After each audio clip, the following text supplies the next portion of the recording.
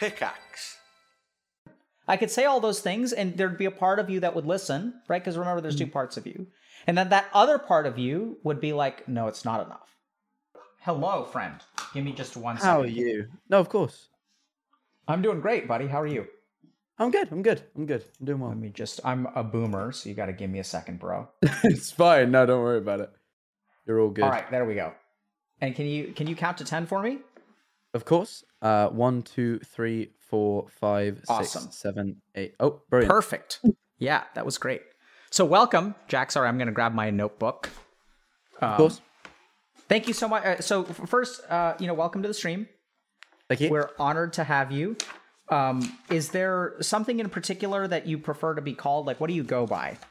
I just go by Jack. No one Jack? tends Okay. to. Most people, in fact, full name me, which is a bit weird. I don't know. That's a thing we usually did as kids, and then we kind of grow out of. But I tend to find I'm full named. But no, you can just call me Jack. Okay, so welcome to the stream, Jack. My name is Alok, or Dr. K, and I'm really happy to have you here. I'm really glad you agreed to come on. Couple of ground rules. Yes. First of all, nothing that you don't have to talk about anything that you don't want to talk about. We oftentimes have a reputation for people coming on and expressing a lot of emotion, but we don't have to do that. Right, I really view this as I'm a resource for you. And so anything that you want to talk about or anything that I could help you with, I'm more than happy to. Does that work for you? Yeah, brilliant. Cool. So anything that you want to talk about or anything I can help you with? This is the one where it's difficult because I think you guys reached out to me in July, and every time it's been like, yeah, I'll come on this week, and then something will come up, and I've been incredibly busy. And I think one thing, there were kind of two things that came out. One thing that came out through that process was I'm really bad at organizing myself. I'm terribly, if not busy, mentally busy, which is a different thing entirely. Like a lot of the time when people ask me to do things, I'll be like, oh no, I'm busy, which isn't always the case. I actually don't have that many things to do a lot of the time, but I'm very mentally busy. I don't always know how to wrap my head around all the things that are going off at once. So, that's one thing. And then I suppose another thing that I thought about probably a couple of weeks ago, but I'm a little bit like, I've got a bit of brain fog because I just moved and I'm like in that process of, like still a bit sleep deprived and stuff. But I was thinking about kind of this like sense of self and like who I am in terms of it came from like a work related thing where I was like thinking about how to move forward with some content stuff. And I'm like, well, a lot of people will argue that content creation, depending on how you do it, is very personality based. And I was like, okay, great. What do people like? What do I bring? And then I just kind of sat there and was like, I have no idea what about me makes me. Like, I was like, I don't understand that in the slightest. Beautiful. So that was also, I thought maybe a discussion that could be interesting. I don't really know. I don't have much to add about it since that was kind of my question. I have no idea how to approach that problem. But Jack, it was something I thought about. I think both of those are perfect. So I would love to talk to you about either of those two things or both. So here's what I heard. One is that like the subjective feeling of being busy may be disconnected from what your calendar looks like. Yeah, totally. So we can try to understand, like, how does that work? Like what's going on? What makes us feel busy? Can I just tell you a quick story about that, by the way? Of course. Yeah. Go for it. So we had a pilot at Healthy Gamer that was high performance coaching. So it was sort of like working with people who were more successful. And so there was a really interesting kind of theme that came out of that, which is, some people came into the group coaching process expecting like tips. And they were like, they would come in and they say, I want to work on my work-life balance. And so what they were really hoping for is like a few weeks in, they were kind of disappointed because they were like, I was hoping to be like more efficient, right? I was hoping I could learn from other people who were like more efficient. I'd get tips and then I could be more efficient and then I could improve my work-life balance. But then what we sort of realized after talking with them is that, if you were 10% more efficient, what would you do with the extra time? And the answer inevitably was work more. And so at which point? Yeah. Yeah. So I think a lot of this comes from the sort of the idea of like, where does mentally busy come from? So we could definitely talk about that. And I think the other thing that is very important is your sense of self. So like, who are you? And when you make content, what is it that people resonate with? And what do how do you make content that is aligned with who you are? Which one do you want to start with? Or which one's more interesting to you? I think the one that I'd benefit more from is probably the mentally busy part. I think that's the one I'd rather wrap my head around than out the two. So we can first notice what's driving your decision. Oh, being more efficient. It's 100%. It's right I away. realize I'm very. One thing I know about myself is that I'm very success driven. Like throughout all of life, it's kind of generally that's the thing I'm striving for. And I get very upset with failure to the point, like very upset with it. It's something, and it doesn't even have to be very big failure. Very minute things, kind of. I don't have a very good sense of scale. I'm very black and white. Like it's like success or failure, and that's kind of like the binary sort of system in which everything is one or the other. And I know that's not quite right, and I'm trying to not be like that. But how do you know that that's not quite right? Well, because certain things, it's not that it's not quite right, I suppose. It's more that it is detrimental to me to get so deeply upset by these things that I categorize as failure when they're not really that bad. Like, I know deep down that they're not that bad, but I know also that I'm upset by them. And I'd rather not be, because I find that in being upset by them, all I do is I become less motivated, I work less, and I stumble into more failures, which I then, like... You know what I mean? It's like this cycle that perpetuates. Well, yeah. Let me see if I heard the cycle correctly. You kind of screw up. Yeah. You tell yourself, oh, it's not that big of a deal. You can bounce back from this. Don't stress about it. Don't worry about it. If you free yourself of screwing up, you can go back to succeeding. But the debuff from screwing up causes you to screw up more. Yes. And then maybe even you start beating yourself up for like, why can't I cleanse this debuff? Yeah, that's totally it. Yeah. Yeah, so that's interesting. What do you think about that? I think it's my biggest, like, not my biggest flaw necessarily. Flaw might not be the right word, but it's the thing I would wish I could get over, because it's the thing that I find causes me to. I find that a lot of the time when I'm not doing something, it's because I'm annoyed about the last thing that went wrong. And that's why this thing's going wrong. And it's like, if I could just move on from the last thing, maybe I could put my full attention into this thing. Okay. Sounds like quite a pickle, Jack. I'm glad you think so. I'm glad you think it's a pickle as well. Yeah. Oh, did you think...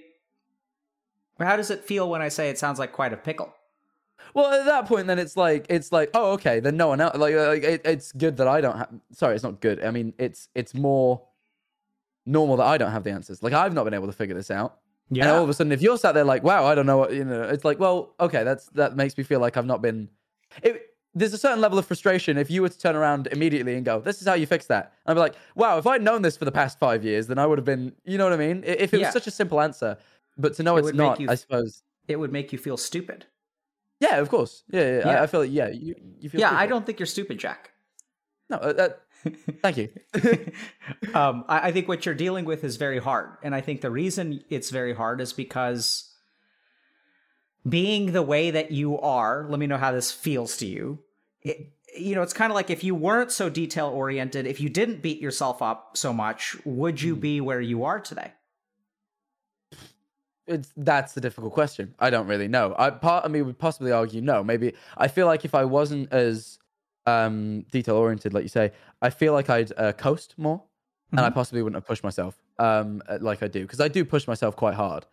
Okay. And I don't mind that. I'm quite happy to be the person that stays up till like stupid hours in the morning working. I'm quite fulfilled by being a worker. That I enjoy, but it's when it's the consequences of when that goes wrong, how it then screws me up for so much longer afterwards. That's the problem. That's the part I don't like. How do you feel about coasting? Oh yeah, no, I can't do it. I wish part of me wishes I could, but then I'd feel lazy. I feel lazy enough as it is, and I feel like I probably do work when you look at it, but a lot of the time I'll be like, I feel lazy. Like this is to give you a detail. This is then a week where I felt lazy, and I moved on Monday, and then I went out filming on Tuesday. I unpacked all my things on Wednesday, which I didn't like because I did nothing but unpack all day, and I'm like, I haven't worked today. And then I went out filming all day on Thursday, and then Friday I unpacked some more, and then my parents came to visit, and now it's Monday, and I felt like, wow, I didn't get much done that week. Where really, when I think about it, where was the time to do all the things? But I sat there all week thinking, wow, I really need to like knuckle down next week because I didn't do much. And that's... Yeah, I feel like we're coming up on mentally busy. What do you think? Yes, yes. Yeah, help me understand That's how that. I feel. Yeah, so... I feel like a lot of the time I've just got a lot of things to be working on. And when I feel it's like that sort of like task paralysis thing, you know, when you've got too many things and you're like, whoa, well, I'm just going to back off and do nothing. It's like, because that's the easy, you know, it's like, yeah, there's this, I know I've got to, like, I've got a million and one list of things I have to do in my head. And then it's like, right, how do I, sometimes I'll just sit there and I'm not really doing anything. I'm not busy in that moment, but I feel busy because like, well, I don't want to be doing anything else because if we're doing anything else, I'm going to take my focus away from trying to figure out what I should be doing. If that makes sense. I realize absolutely. It feels like quite a complicated thought process to explain because it's busyness, and busyness is difficult to kind of, you know. So Jack, I think it's very complicated, and hopefully you and I can try to untangle it. How does that sound? Okay, so I'm going to toss a couple things out and you let me know what rings true and what doesn't. Okay, you're our compass. So I'm going to point the compass in different directions and you let me know if it aligns. Cool. So you have this list of things that you've got to do, right? Because you're a content creator and you know, like, okay, like I've got to do this and I've got to do this and this is going to be hype and this is going to be great. This is going to be fun. It also fulfills you, right? So it's not like you're like, you know, a taskmaster in your mind. It's like, oh, you're genuinely excited about doing these things, right? Yeah. Then what happens is sometimes you can't really act on them. Like, let's say you've got to move, for example. So in your mind, you have the 1,000 tasks and you've got to move. But for some reason, moving never really enters the task list, right? It's not like one of your goals. Like, it's not something you're working towards. It's something that kind of gets in the way. And so so at the end of the day, you have moved 0 steps forward on your task list, but you have moved. Yeah. And then what happens is you kind of feel like, oh my God, like I haven't progressed because this is my task list of 1,000 things. And like, instead I had to waste a day moving. And then that sort of feels like, oh my God, now like a day has gone by and I haven't moved forward at all.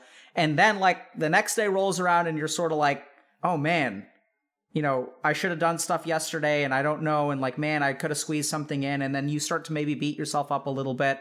That in turn could like lead to a little bit more paralysis because I think beating yourself up is kind of like a coin flip. Sometimes it drives you and it's like, man, like, totally. Yeah. I'm never going to do this again. Never again. Like, let's do it, Jack. Like, let's go. And other times it's like, oh man, like I wish I had done it. Yeah. And I tend to fall on that latter, I think, more. Because I have friends who I went to advice for, and he tried to motivate me the way he motivates himself, which is harsh criticism, which works great for him because he feels like, wow, I can be better. Like, that's how he sees it. Where I go, just like kind of sigh and don't want to do anything. And so I definitely, that experience was like, yeah, no, that's definitely, beating myself up doesn't really motivate me much. It can do, of course it can, but like most of the time it just makes me feel, you know, like just a bit. Yeah. Can I think for a second? Of course. Yeah. Go for it.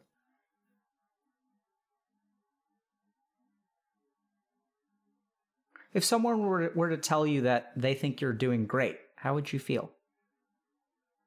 I like that, and people have, and that makes me feel good. But ultimately, I think a lot of the time, I then go, I'm glad that I'm doing well by your standards. You know what I mean? That's what I feel like. Then I go, but by my standards, it's not quite enough. Like, I feel like my standards are different. And therefore, that's really good. And I feel like, thank God you said I'm doing well, but I'm still not quite satisfied. That's usually what it like boils down to. I'm going to enter slow-mo for a second, okay? Oh, yeah, that's all good. So...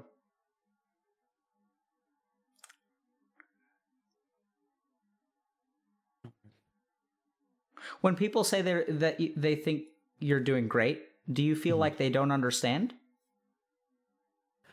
Sometimes. Sometimes definitely. It depends who says it. There's certain people who have more credibility in that claim than others, I would say. Because certain people are in a similar position to me.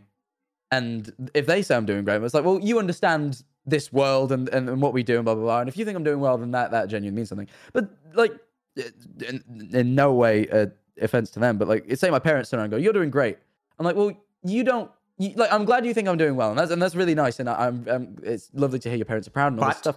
It's like, you don't understand what I'm doing fully. You don't know this world quite the way I do. And to me, I don't feel like I'm doing great still. So what is it that they don't understand about your world? I mean, just the content creation stuff. I mean it in quite a literal sense of like, it's just new to them. You know what I mean? They don't quite understand what makes it tick exactly, and what might look good to them, it might not be exactly what it is. You know, it's expecting them to understand something they've only just kind of tried to get their heads around purely because that's their son's job. You know what I mean? So what makes it hard for you to feel like you're doing good enough? Like, when would you be satisfied with yourself? And that's what I don't know. I've been asked that a lot, and someone asked me to like kind of be like, when would, and I'm like, I think I know. Like a lot of the time, it's like, oh well, let's say I've done well enough when I know that I could retire, for example. Like say like, I could turn around and go, I can retire right now, and that's it. And like, not necessarily that I want to, but I could. And that's like me going, well, I've fulfilled my goals. As I think that's the goal, right? With working, I feel like that's kind of the goal. It's like you want to work until you can retire, and then even if you want to work beyond that, at least you know at any given point you can go, that's my fix. I'm out. And I think part of me always strives towards that. That's one thing in my head. But then when is that? I don't really know. Where did you get that goal of being able to retire? I don't know. I just that in my head that was always the goal of working. I think you work, you earn your pay. Eventually you have enough where you go, yeah, I don't have to do this anymore. And that's not necessarily to say you stop, because I don't like being lazy. But that's at a point where I can go, well, it doesn't really, because at that point, if I have enough, it doesn't matter if working brings nothing, and it doesn't matter if it brings everything, because I already had enough, so it doesn't really matter. At which point I feel like then, maybe at that point, I think I can stop saying this is a failure and this is like a success, because it doesn't really matter as long as I'm fulfilled and like I'm enjoying it. Right now, I feel like I'd love to enjoy it, but also it's got to be like worthwhile. That's the thing. I like to enjoy the things I'm doing, but I also want them to be worthwhile. And at a certain point, you can go, well, whether it's worthwhile or not stops mattering, because I have what I need. It's just whether it satisfies me personally. That's it. That's how I feel.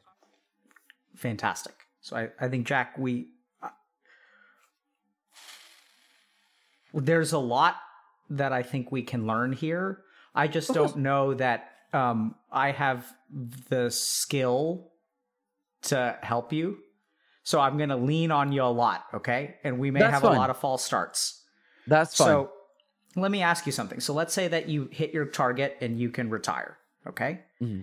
And then at that point, you can work, and work will be free, because it could bring nothing or it could bring everything. And it would be the same to you, right? That's what I like to think. I can't say that I'll get there and I'll be like, but let's say that's true, because it's hard to say. So let's reverse it, okay? So let's look at it this way. When you fail, why does the failure hurt so much? It's because it doesn't advance you towards your goal. Does that sort of make sense? Yeah. It also, to me, I get like in these like this. What if this disappears? Like, I'm very attached to what I do right now. I love it, right? And it's like, what if this is the beginning of the end? That's kind of how it always feels. It's like this weird, like, it's like the beginning of the apocalypse scenario, where I'm like, right, well, this is the beginning of the end. I see, like, I upload a YouTube video, it doesn't do very well. I'm like, right, well, I'm falling off, I'm gone. And it's like, well, that's a shame. I didn't get to do all the things I wanted to, but it's like, if I reach the point where I have done all those things, or I am at that point, then all of a sudden, doesn't matter if it starts declining, I did what I needed. But I'm not there yet. I'm with you. So let me kind of put it this way. Like, whether it brings nothing or brings everything hurts right now because there's a big difference between those, right? Yes, and so totally. if you make a YouTube video and it doesn't do well, then that falls into the brings nothing camp, and it has a consequence as a result. Yes. Does that make sense? Totally. Yeah. But what we're sort of saying is that once you check your boxes for retirement, then you can make something and it can bring nothing and you can be okay with that, right? Yeah. Okay. So then I know it sounds kind of weird, but let me give you a scenario. Let's say that you've got $100 million. I don't know how much you need to retire. No, $100 million or 100 million pounds or whatever. It sounds enough. In your bank account. And then you make content for a year, and you're making content and it has no consequences because you've got your 100 million pounds in the bank account, right? And so you're making content for fun. It's like some of it's succeeding, some of it's not succeeding. And then you're okay with that because it doesn't matter. You've got your 100 million pounds in the bank account, right? So you can make content freely. You're free. And that's what I'm really hearing, is that for you, the goal is freedom. Freedom from needing to worry about the consequences of your actions. Is that fair? Yeah. I'd say that's it. Yeah. So you make content for another year because you're like, I don't know how old you are, but let's say like by that point, you're like 24. How old are you? I'm 19. Okay, great. So let's say $20 million a year for the next 5 years, easy. And then you're retiring at the age of 24. And then for the next, and then you're like, what am I going to do with my life? And you're like, I don't know. I'm going to just make content for fun. You make content for 2 years and it's lots of fun. And you enjoy yourself and you achieve what you're shooting for. Okay. These are your visions, not mine. And then on your 26th birthday, you realize that there's been some kind of financial theft, some identity fraud, and someone has stolen $95 million from you. Now, and not only did they steal it, they stole it 2 years ago. So you've actually never had it. Right. Yeah. What do you think about, like, do you think that your enjoyment, like if you kind of look back in time, like you still enjoyed yourself even though you really didn't have the money, you just sort of believed you had the money? What do you think about that? Yeah, no, I feel like if someone could turn around now and promise me that it will be fine, like it doesn't matter, there'll be ups and downs, blah blah blah, but like at the end you will be fine, this will work, then I stop worrying again. It's purely just the kind of like, I find that worrying is not only just unpleasant generally, but I find that it also inhibits me from doing the things I enjoy, because it tends to cause I don't know how to describe it. Just, let's leave it. Just it inhibits. And I think I just strive to be free of it. I think that's all it is. I think that's kind of always been it, really. Yeah. So this is the terrifying thing. Okay. Now this is going to be hard, Jack, because the first is that you being free of it has nothing to do with the amount of money in your bank account.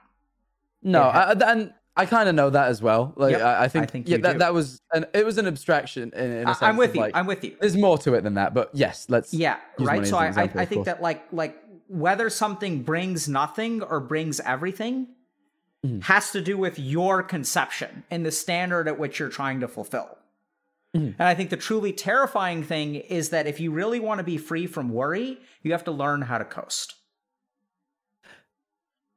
I think that, right? Because once you have $100 million in the bank account, what are you going to be doing? You're going to be coasting. Yeah. And I think that's the thing. I think I deep down really would like to coast. Oh, yes. But right now I can't justify it. Like, I can't justify coasting. And I've never been able to. There's never been a point in my life where I feel like right now is the time to coast. That's never came. And I would really like for myself to feel like now's the time.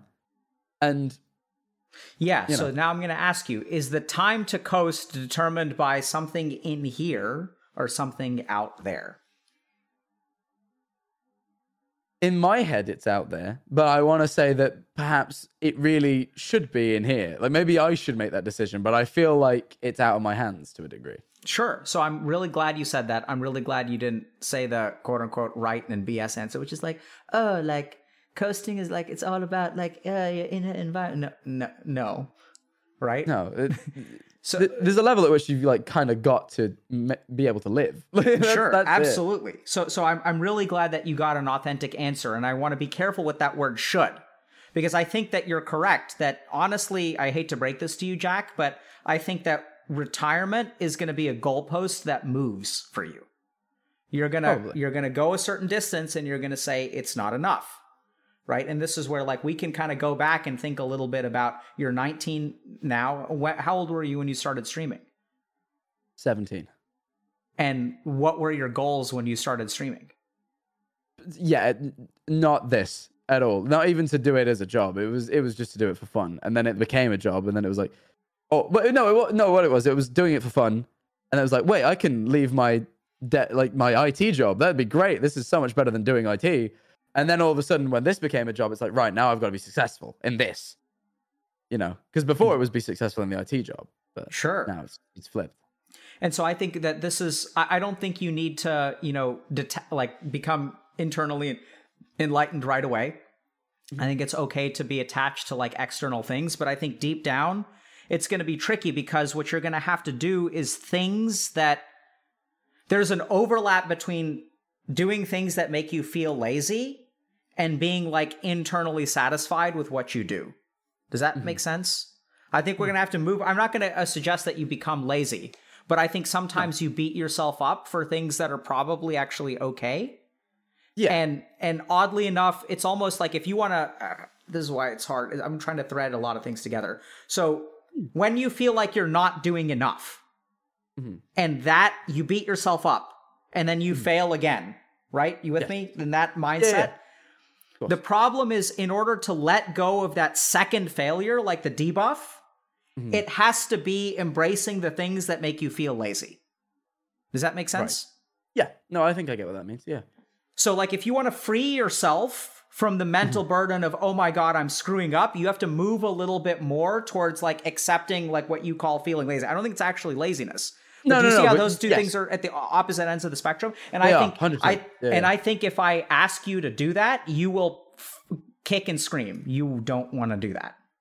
So I think I possibly know it's best for me, but I don't think I would naturally fall into it at all. It'd be a real challenge. Yes. Yeah, that's what I mean. So I think you've already figured out that this is like not ideal. And at the same time, you're going to fight it. Like that's why it's hard, Jack. Because it isn't a simple answer. It's not like you're doing something wrong and you need to do something right. It's actually that you're doing something right. And if you want to move forward, you need to start doing things that are wrong. Sure. That's why it's hard and very few people figure it out. And it's like a struggle for humanity.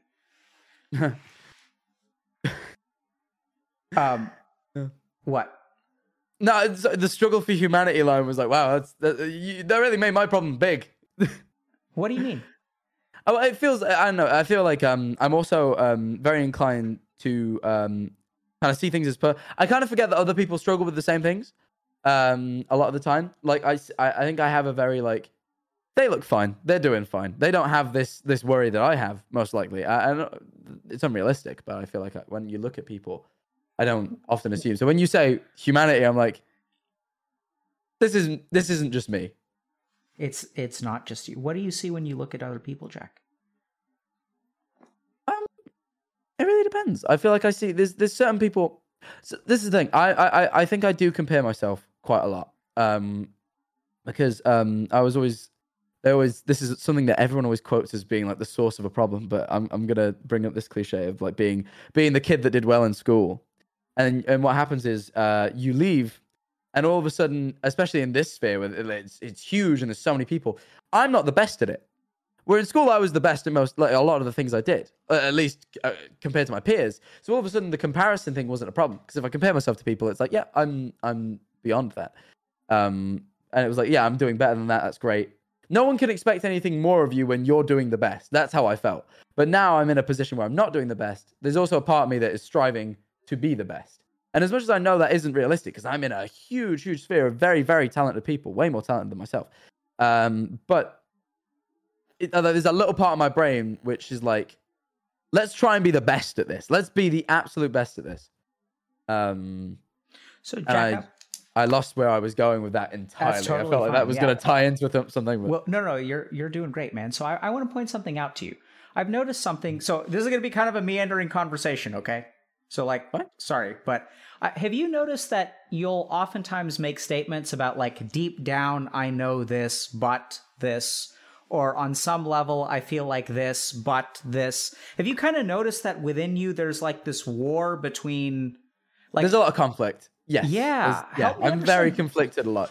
Who are those two people? Like you get the sense there's two people in there? Yeah, no, okay. Yeah, I think so. And it's probably the part of me that just wants to like enjoy things and purely just enjoy things. Like that's it. Like that's all I want to do.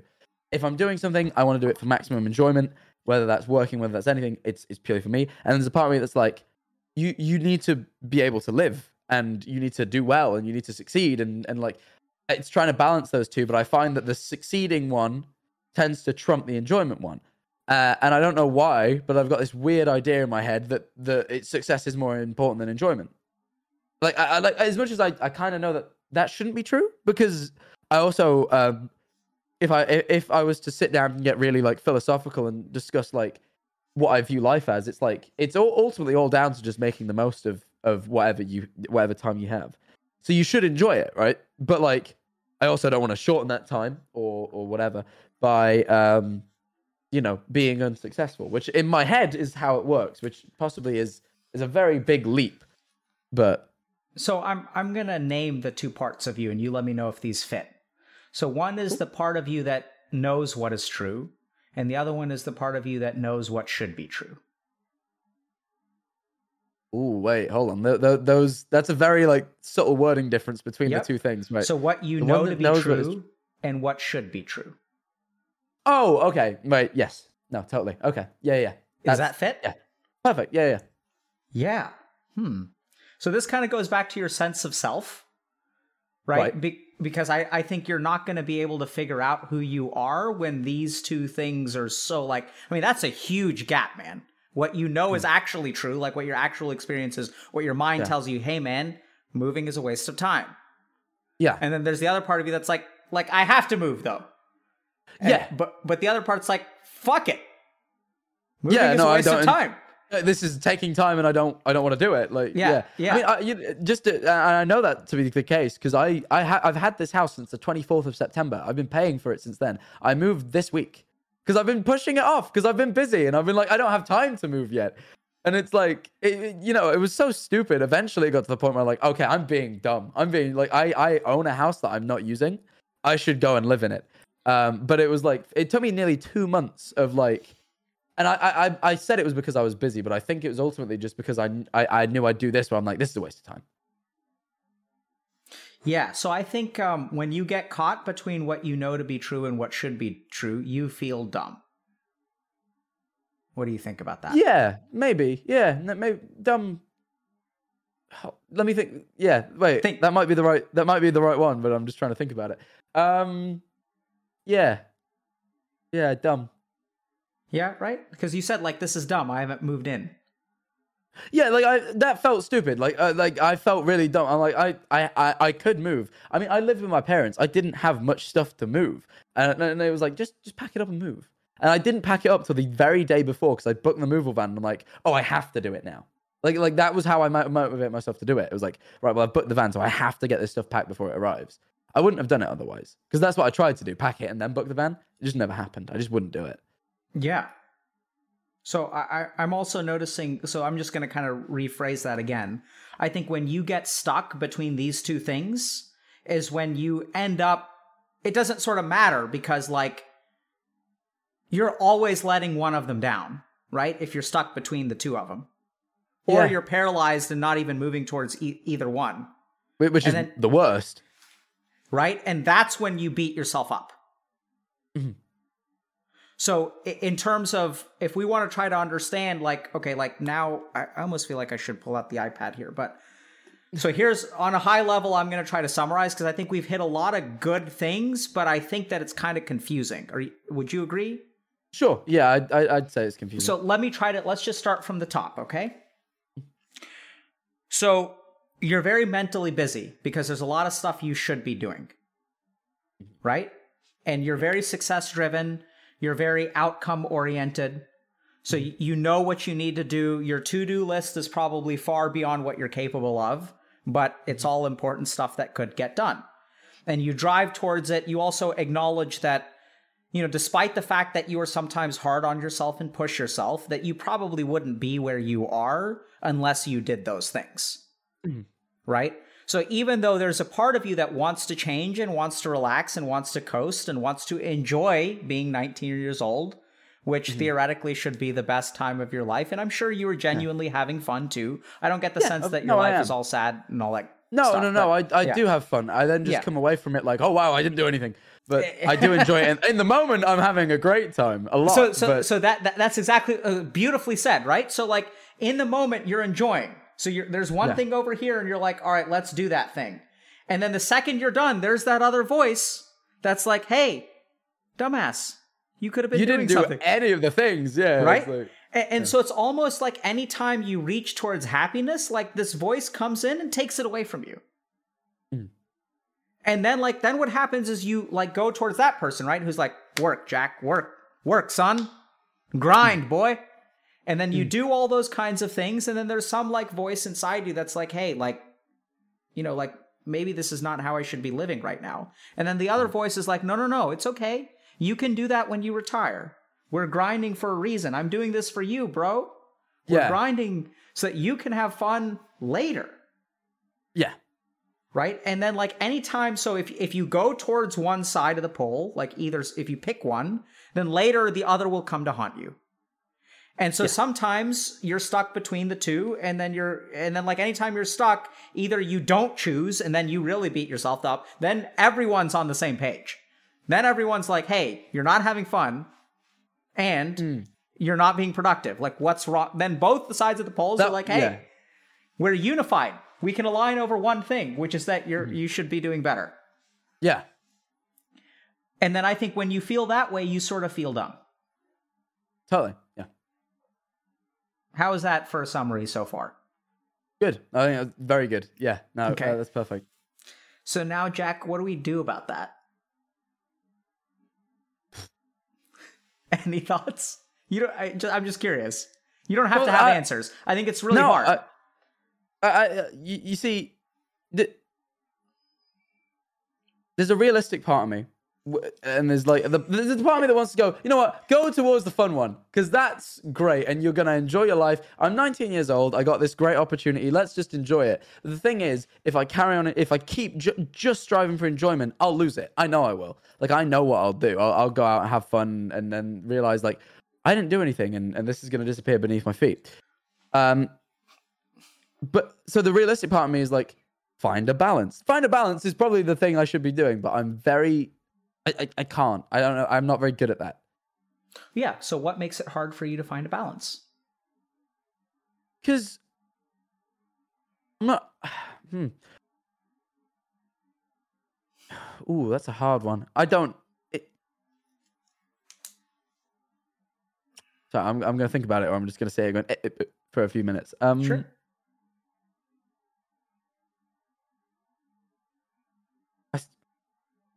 I suppose it's kind of the idea of which feels more important than the other. And in a moment, I can never really decide.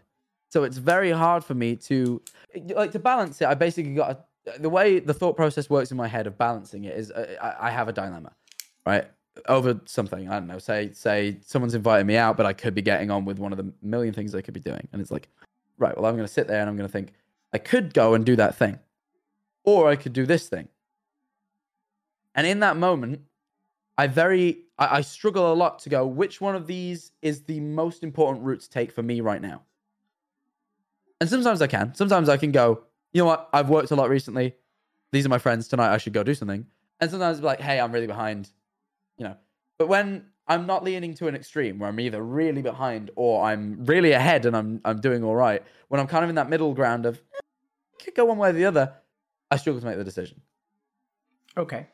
So oddly enough, that doesn't sound like balance to me. That sounds kind of like torture. Right. What is that fair to say, or is that potentially? I feel like it's. Is that how it feels? I think that's where the paralysis kicks in. I don't know, really, that's where I go, just freeze up. Yeah. I got an emotional reaction there. I wasn't sure if that emotional reaction was absurdity because I'm completely off base, or that was striking a chord.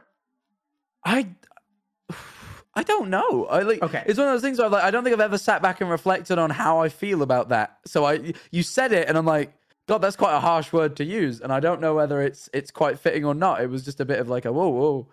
I've not had a chance to think. So what I'm kind of hearing is that so let me put it this way. Which feels more important in the moment doesn't sound to me like balance. It sounds like a pendulum. Yeah. Mm-hmm. So what I'm kind of hearing is if you've sometimes if you're at extreme ends of the poles, it's very easy to make a decision because you're like, oh, I've grinded way too hard. Let me swing back this way. Yeah, it's so obvious. In that moment, it's an obvious decision. It's the second it becomes not so obvious. I've never been great at making decisions. Full stop. That's one thing I know about myself. Very poor at decision. Never is a short time for you because you're 19. Yeah. Oh no, I know. But as of yet, I've not been great at making decisions. So I didn't mean to be condescending there, but I think no. You're doing good, Jack, and I think you got to cut yourself some slack because you're. I appreciate that. But what I'm kind of noticing is it's easy when you're at an extreme because then you can swing the pendulum back the other way. But balance is not a pendulum. In fact, pendulum is the exact opposite of a balance, right? It's swinging back and forth. Like balance is this. If I can do this, it's not going to balance. Okay, whatever. It's very hard, but yeah, I get what you're trying to do. And so I think what what concerns you is that I'm concerned that if we think about balancing this pen, for example, the tricky thing is that let's say this is the work end of the pen and this is the leisure end of the pen. And you're actually kind of okay over here. The problem is that if we are not careful and you kind of go too far on the leisure side, I get the sense that you may be afraid that you'll fall off a cliff. And so you're like, oh, I should let myself coast a little bit more. I should let myself coast a little bit more. Myself coast a little bit more. But if I coast too much, it'll all come crumbling down. Yeah. And it is I'll spot a minor slip. I'll spot the littlest thing that isn't doing as well as it was say a week ago, and it's whoa, it's the beginning of the fall, and I'll slide back over the other way. Yeah. So I think that the reason it's hard because when you're moving towards balance, I think you run away from balance actually. Mm-hmm. And then you get burnt out or fed up. And then you pendulum swing towards self-care. Mm-hmm. And then you do that for a day or two and you're back to the grind. I've taken a day or two off, got to go back to it. And so I get the sense that it's a pendulum. And furthermore, if you want balance, you've got to I know it's going to be scary, but you got to let yourself kind of coast. Does that make sense?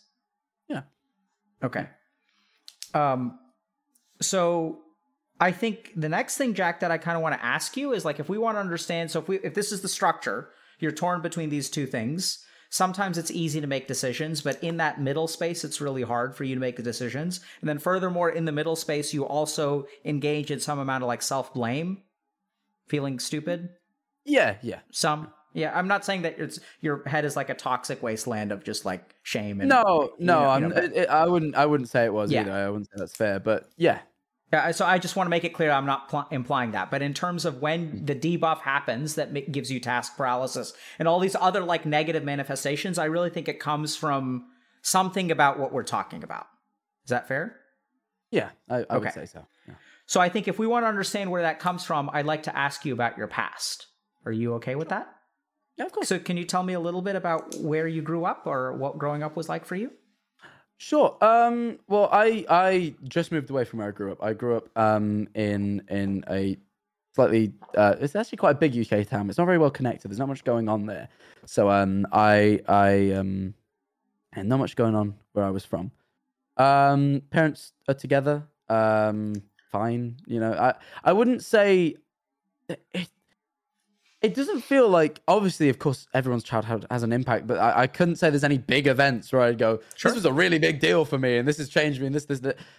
I'd say I grew up with my parents, and I'd say possibly I was a bit sheltered. In fact, no, I'd say even now, I've just moved, and I realize I am idea how to do so many things, and I'll figure it out because I do. I'm pretty confident in myself, but I'm like, I have no idea what I'm doing, and I'll figure it out. I'm not worried about it, but I do realize I'm perhaps a little bit underprepared at times, and that just comes from being a little bit sheltered.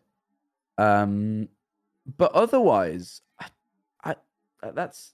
Okay. I mean, if you have any specific questions you're trying to target, then I'm happy to answer them. But sure. I don't have anywhere to go. So let's just acknowledge one or two things. So oftentimes, people, when we think about the past, we think like, oh, like, are we looking for a smoking gun? You know, was there a time where like you were supposed to be like lead singer in your like 7th standard play, and the teacher didn't like you, so they had some other kid do it? And you like were filled with the hatred and resentment, and you're going to become a supervillain in a Marvel movie at some point. Yeah, like an origin story type. Yeah. Like it's like, you know, Hitler didn't get accepted to art school, and so that's why we have the Holocaust. Exactly. So I think the first thing to understand is that for most human beings, like that's not the case. Like so sometimes people do have extreme like, you know, trauma or whatever. But I still think that, for example, the way that you look at yourself and the way that you navigate your internal environment is likely to be shaped, at least in part, by some experiences early in life. Things like your priorities, your values, what's okay and what's not okay. Like, you know, even if you think about coast versus grind, where you are on that spectrum oftentimes is like conditioned. Right. Yes. Right? So I'm the child of 2 physicians. And so there are like certain basic things that like were baked into me in terms of how hard I should study, what's interesting, what I should try to do, that like, you know, other human beings are like more important than I am. There are all kinds of stuff that's like baked into me based on my upbringing. It doesn't have to be like traumatic, but it's absolutely no, of course not. Of course not. I more meant that when you ask about my childhood, there's not. Yeah. Unless you're looking for something specific, I don't have anything really specific. I've got 1 or 2 things I'm really curious about. Any siblings? Of course. Yes, 1. I got a older, brother. younger? Younger. Okay. And then, can you just tell me like what were things like at home? I'm not fishing for anything negative, and I'm not going to make your parents out to be evil people or anything. Just like just tell me like what are your parents like? What's it like to, you know? They're very supportive in this, but I find that they're very like, and not in a. This is where it's because I've kind of made an effort to understand their motivation in it.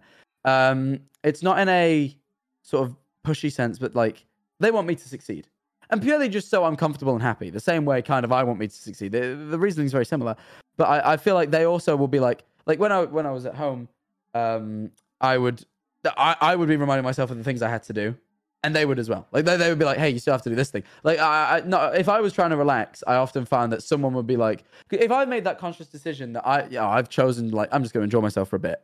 It could be disrupted by the, "Hey, you have this thing to do," and it's like and often I'd get annoyed, and they couldn't really figure out why. And it's like the reason is because I'm aware of that. I know I have that thing to do.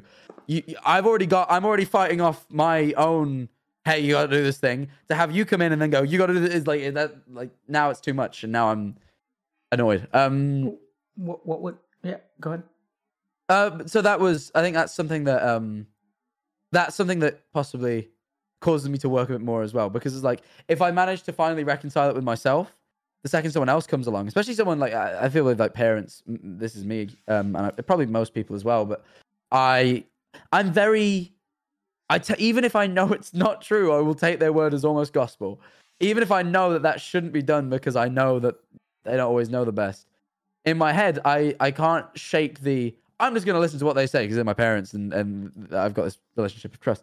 So, you know, even though logically I'm quite aware that why would they know about that thing? Like, why, you know, I'm like, yep, they've told me to do that thing. That's the thing, you know. So I just want to point out once again that there's that thing again. Like there's the part of you that knows that you don't really need to listen to them. And then there's the like I'm just hearing this, like this is the big thing, Jack. Every time I ask you a question, there's always 2 sides to the answer. Yeah. And I suspect that much of your lack of peace comes from the moment that those two sides become like uniform, you will be at peace. Yeah, that would be, if that ever happens, that'd be great. I'm trying to think of a time where they have been, and I'm like, I'm not sure it's happened, but yeah, we'll get there. So, and I think that like, you'll know who you are when that happens. Because, exactly. That's one thing I've thought about. That's another thing. When I was thinking about that, I feel like a lot of the time I've been following the instruction of, in a way, my parents, because of what I was saying, and then also just kind of this voice. I've just been following what it tells me to do, and teachers and things like that. I'm very black and white. When people tell me things, I take them very literally, and I kind of fulfill them to a very accurate degree. And I found that means that I feel like someone who's really great at taking instructions. That's what I feel like. That's me. I'm really good at, if you tell me to do something, doing that thing well. But I got to be told to do it. Like, even with content creation, this is normal, but still, I've sought advice from plenty of other people and just kind of done what they said. And that's how I got here. Because I'll give myself credit and say I did what they told me well. But I only felt confident because other people told me to do what I was doing. It's very rare that I will just kind of sit down, formulate a plan by myself, and, it happens. But how does it feel to do well at something that someone tells you to do? I mean, same as it does to do well at anything. I feel like doing well is fulfilling. I don't think because someone else told me to do it, someone else telling me to do it gives me that layer of confidence that it's. Ooh, no. Let me think about how to word that. This is when I used to work a job, right? When I used to work like a 9 to 5, my only goal in that job essentially is to like do what the boss tells me to do to a level of satisfaction that they're happy with. That's it. That's all I have to do. It's a very simple role. But all of a sudden, now I'm my boss, and I find it very hard to go, Jack, what should I do? And Jack, because the thing is, I'm biased towards my own enjoyment. I'm biased to go, hey Jack, what should I do today? Hey Jack, go put your feet up, sit down, watch TV. Where my boss wouldn't do that. They would keep me at a level of productivity that is necessary. But when I leave that 9 to 5 job, I go home, I do what I want. That was the structure that as much as I didn't enjoy the job, I didn't find it that fulfilling. I kind of liked the structure of, I go in, I do what I'm told from 9 to 5, and I know I've done enough for that day. I go home, I do what I want. That kind of distinction worked for me because it wasn't in my control. Okay, so Jack, this is where things are going to get weird, because you've just told me what your internal experience is like, and so theoretically the statement that you just made is the one that I should respect and listen to the most. And yet, it is the one that I'm going to disagree with you with. And which one was that? So you said that you're biased towards your own enjoyment, so you don't know what to do. It was easy when you had someone telling you what to do, because you could just set aside your own enjoyment and fulfill their expectations. If anything, I think this is like the thing I disagree with the most strongly. Okay. I get what you're saying. I think, but the thing is, this is where I know where you're coming from, and I'm going to explain how I think it works. Sure. And that is, please. I am biased towards my own enjoyment. Therefore, knowing I'm biased towards my own enjoyment, I do the exact opposite, where I kind of go, no, you're being biased. You shouldn't do that. And then, do you know what I mean? Like, yes, I know I was about to go there too. Yes. Yeah. No, naturally I am biased towards my own enjoyment. So you overcompensate. But yes, if we really think about it, that overcompensation is driven by the non-enjoyment side. Yeah.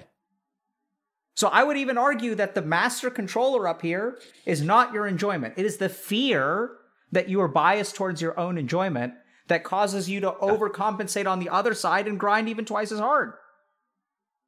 Sure. So what's in control there? It's not the enjoyment.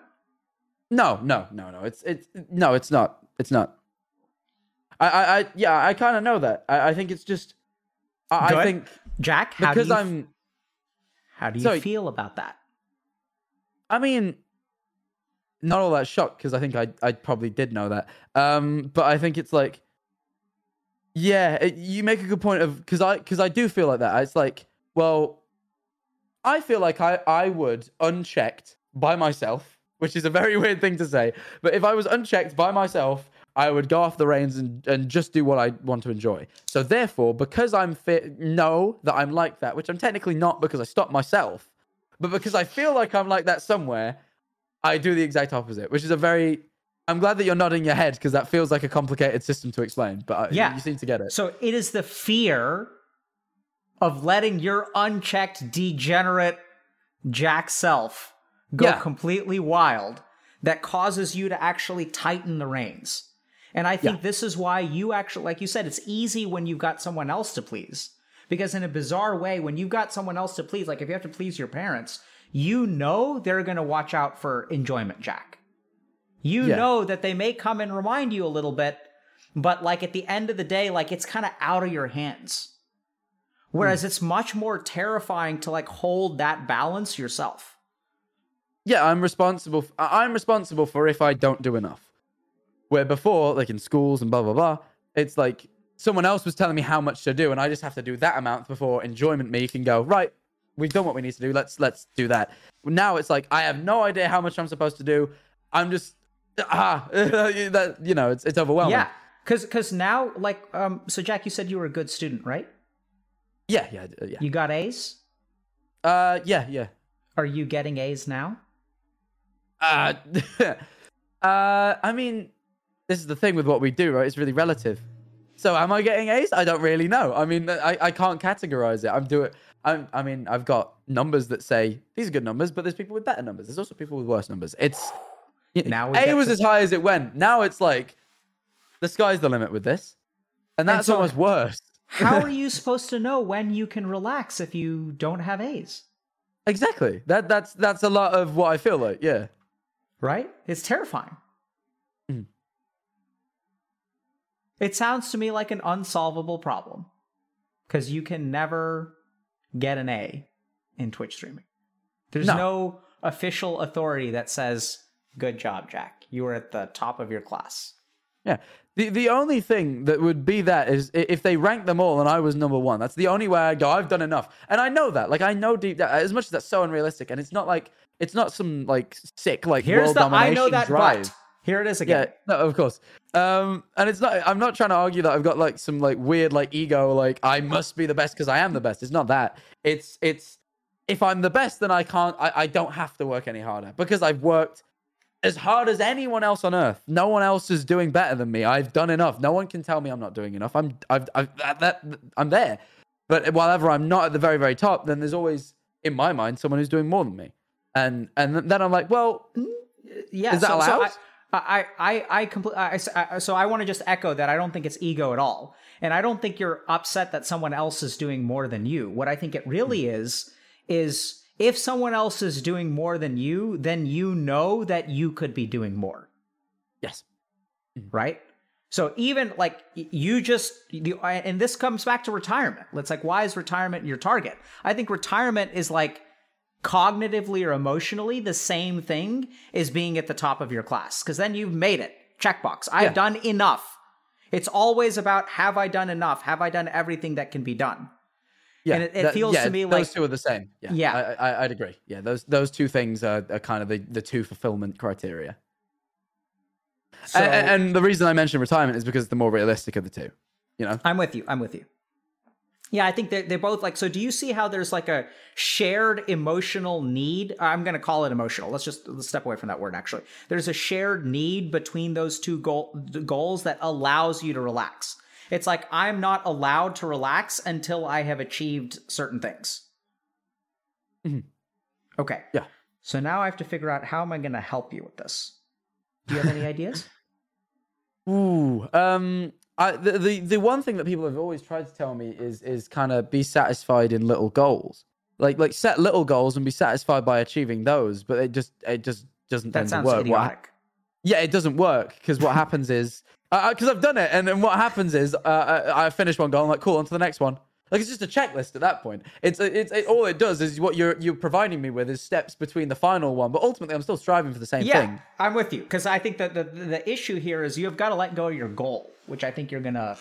So I mean, I know, I kind of know where you need to go, Jack. I just think it's gonna be tough. So, or I have an idea. So let me ask you this. Like, let me just think. Is there some other way that we can get to this?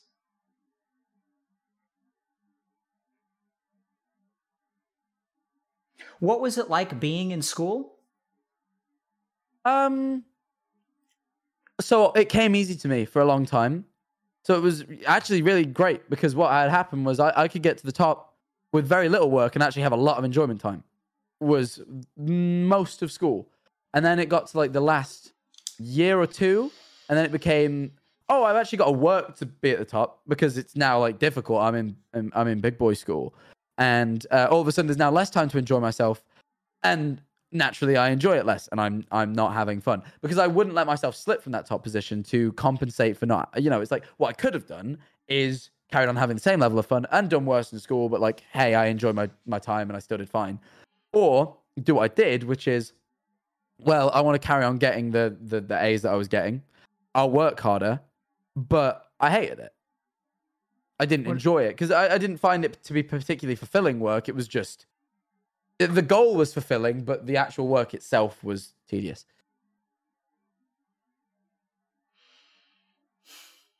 Okay, I'm going to just toss out some words, connect some dots. You let me know if it resonates. And I think we may have a way forward here. So first of all, I think you're mentally busy in your sense of self. This is all related. And here's how I understand it. So like, you've got two warring voices, right? And in the past, those voices have been, you never had to resolve the conflict between like white and black because there was an external measure which could satisfy both sides. Like once you were at the top of your class, you were trying to figure out, okay, do I need to study today or do I not need to study today? And you never had to resolve the internal conflict because you relied on an external thing to tell you what to do. Yes. With me? Mm-hmm. Yeah. So as you have transitioned from school to IT to Twitch streaming, the external influences that can resolve that external conflict for you are no longer there. As a result, you are left with the internal conflict, and you just simply haven't learned because you haven't needed to. And this is the other thing, Jack, that's kind of surprising is a lot of people sort of never need to, right? Because they move into work structures. Yeah, without doing this, I would never have had to myself. I would have carried on doing what I was doing. You would have gone for promotion, and then you would have gone for promotion, and then you would have there's always a step ladder that some corporation or school or something else could objectively rank you at, and you would have been a very successful, very driven, very content kind of person, like in a weird way. Is that understandable? I agree. Yeah. So now the tricky thing is that without some kind of external grading system to let you relax, you are struggling with this idea of how do I relax? When is it okay to relax? And that in turn becomes even more problematic because there's always something you can do, right? Like as a streamer, you can always check your socials more. You can always micromanage the thumbnails for your YouTube videos. You can always be DMing people to set up potential collabs. You can always upgrade your hardware and talk to someone else about a partnership or a merch launch or there's always something you could be doing. So given an endless pile of tasks to do, and given a complete absence of a grading system to tell you it's okay to relax, you don't know how to relax. And so you end up with this kind of thing where you grind. And even in your deepest parts of yourself, you're like, this is absurd. This is enough. I deserve to relax. And then you kind of swing that way. But then what happens is you become mentally busy. As you're sitting there hanging out by the beach, with your friends, y'all are chilling. The first 24 hours, you're totally fine. 36 hours, you're hey, maybe I should, let me check Discord and get back to one or two emails, whatever you use, Twitter DMs or Insta, whatever, I don't know. And then thoughts start creeping in. And then you're oh, I've relaxed too much. Let me start working again. Or even somewhere in the middle there, it's 2 days in, you start to get conflicted because you're I was going to take a long weekend with my friends, but then you're not paralysis, but almost your parents come into the room and be hey, you should be studying. And you're no, I set aside these 72 hours for me to relax and I'm going to take care of it on Monday. But then that voice kind of creeps in. It's hey, did you forget? And you're no, I didn't forget. It's accounted for. And over time, it's almost like an anxiety kind of builds up and then other things start to pile on. It's oh my God, if I know I took 72 hours for a vacation, but I'm going to miss out on this opportunity. And then like this thing could happen. And then like I should be doing this. And like the anxieties kind of grow. And eventually I think a fear sets in. That since I don't know when to relax, I have to grind and grind and grind, because if I don't do it now, it could come falling apart. And I don't know where I'm going to be. I don't know that I'll be able to retire. I'll be able to relax once I'm dead, right? It's kind of like this, this kind of pressure of like, okay, like once I hit that point, then I can sort of relax. And what I'm sort of hearing is that fear sets in at some point. Fear of consequences, fear of missed opportunities, fear of not doing enough. And then like also social media and stuff is kind of adding on and kind of saying, oh, like, did you see what that person is doing? Maybe I should be doing that too. Yeah. Right. So all those kind of thoughts set in. And at the end of the day, like you're kind of where you are, which is like very successful, very grateful. I get a lot of genuine gratitude. I don't get the sense that you blame anyone. I don't get the sense that you're egotistical. But internally, I do get the sense of some amount of like, you don't really know who you are. And you don't know exactly how long this is. There's just a lot of unknowns and uncertainty. Yeah. No. Yeah, exactly. Yeah. And so... yeah. Anything that I got wrong or anything that you want to add or anything you think we're missing? Is that you? No, I feel like, yeah, there's a pretty good summary. There's one thing I suppose that I might add there's always this part of me as well that as I'm telling you this is like, I hope I'm not telling you who I think I am and not what I'm not, sorry. And not what I, like, my words, I'm just stumbling a bit. Yeah. I don't want to be telling you all this because there's also a part of me that is when I'm telling you all this is like, is this who I am or is this who I think I am? And actually, there's little parts of me that are just altering things. Like, am I really conflicted or am I really just lazy? Like, there's that little voice that's like, you know what I mean? Like there's that part of me that's like, I'm telling you all this, and that's great. And if this is the case, then like, you know, I feel less lazy because this doesn't sound like a lazy person what you're describing. And I'm like, but am I picking my words carefully to deceive you, because then you won't look at me as lazy, because that's also a thing. I would hate that. Jack, so here's the key thing. This is going to be hard. Okay. So by the way, you're doing fantastic. We are sort of at the barrier of like some very abstract, weird mental stuff that's hard to pin down. Cool. So I want you to think about your thought just now. I'm going to ask you a question that I'm 99% sure you're not going to be able to answer, but I want you to just try anyway. Where does that thought come from? Where's the origin of that?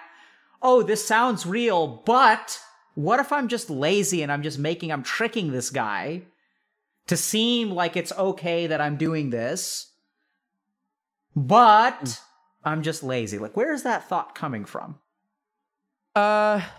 So one thing that makes me feel better is, like you said earlier, when people tell me, like that, you right now are almost an external factor that's telling me I'm doing enough. Almost like right now, that's what you're kind of fulfilling, and that makes me feel better. But what I can do as a person who can, because ultimately you only know what I tell you. So what I can do is manipulate my words cleverly enough to make you believe I'm doing enough, because then you tell me I'm doing enough and I can relax. It's like in school, right? I did this a couple of times in school where I genuinely was like, it's like, hey, did you do that homework? No, I didn't get time. I'll do it tomorrow. Really, I just forgot. But I'm making them look like I wasn't being lazy about it. I'm making them feel like I'm giving them some excuse that seems a bit more reasonable. And people pass less judgment. You know, blah blah blah. You don't, whatever. And I think I'm losing my train of thought here, so I'm going to try and get myself back on it. I've got you. Just keep going. It's like that comes from the part of me that is like, scared that what I'm doing is so when you turn around and it's like, you're not lazy, blah, blah, blah. There's a part of me that's like doubting that and going, no, he's not lying to you. Like, I don't think you're lying to me. But what I think is that I have manipulated what I've said in a way to make you say that because that's what I wanted to hear. And therefore, I'm still actually lazy. I've just made you affirm me so I feel better.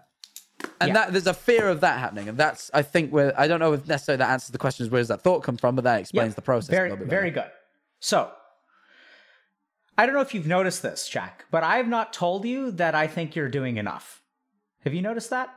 No, you've not said those words exactly. Yeah, why don't you think I've said those? I know. I don't know. No, I can tell you why you haven't said that. What would you feel if I told you, Jack, I think you're doing a fantastic job. I think you are doing enough. What would happen? That's great. That's great. That's great. And then there's a little part of me that goes, we're having this discussion. Naturally, of course, you're going to say that. So this is what's happening, right? So if I say, Jack, I think you're young. Give yourself time. You'll get there. Have some faith in yourself. How would you respond to that? Forgive my sarcastic tone. I could say genuinely.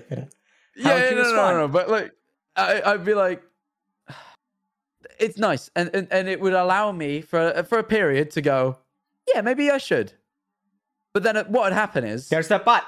The thing that you're affirming me that I should relax, and what will happen is I'll do a stream that doesn't do great, or subs are down, or something. Just like something is down, and then that affirms me in the opposite direction. That goes, Dr. K was wrong. You aren't doing enough because here's a number that says so. Beautiful, right? So here's the thing. It comes back to the war between the two. There's the content you and the grind you. Okay? And there's a way of affirming both. I think that's also... So if I say that you're going to do enough, if I say, Jack, you're you've come so far for your age, man. You're such an awesome, you've come so far, you have so much to be grateful for. You deserve to relax, bro. You're 19. Have the time of your life, dude. Go out. You shouldn't be grinding. You can grind when you're 29. I could say all those things, and there'd be a part of you that would listen, right? Because remember, there's two parts of you. And then that other part of you would be like, no, it's not enough, right? This guy doesn't understand. It'll start saying these kinds of things, right? Because he's not I'm not actually like a streamer, or your mind will generate all kinds of ideas to devalue what I say. So I've tried really hard to not engage with that part. And despite the fact that I've never told you I think you're doing enough, I've never told you I think you're doing a good job, somehow you are feeling more relaxed. You are feeling like, oh, I am actually doing a good job. This is okay. This is okay. This is the signal that I'm sending you subconsciously, and you are receiving it. And the moment that I send you that signal and you start to really receive it, that little thing is like, I'm tricking him. Because if your mind convinces you that you're tricking me, then it invalidates everything that I've tried to say. So I've tried to be a subtle fucker because I'm talking to you and I'm talking to that other part of you, and I'm trying to trick it. And now I've tricked you, but it is not buying my BS. It detects what I'm doing and starts to doubt and starts to warn you. It's a warning because, oh my God, Jack, what would happen if I made you feel like you're doing okay? Yeah, I could stop doing as much, and then all this will disappear. Yeah, exactly, right? And that's that part of you. So here's the thing, Jack. Why do you believe that at the core of it, what I'm getting is that there's a part of you that believes very strongly. I know this may be a stretch, but if you are this is going to be hard for me, but let me try. So if there's a part of you that tricks, so two options, right? One is you're being authentic right now and you're not actually lazy. And I'm sort of like, I'm authentically reading you and I'm authentically responding to you. And this is truth. You with it? Yeah, sure. And then there's another part of you that's like, you're tricking me. And that invalidates my support of you because I'm being tricked. But if you're tricking me, that means that there's a part of you that genuinely believes like you're lazy. Does that make sense? Because the only way you could trick me into believing you're not lazy is does that make sense? It's like it has to come from a belief that you're lazy. Yes, it does. Yeah. So where does that come from? Like, why do you believe you're lazy? Why are you afraid you're lazy? Maybe that's a better question. I'm afraid of it because I don't know. I feel like I think that's maybe one thing that's been instilled in me through school, parents, is everyone has kind of instilled in me that I shouldn't be.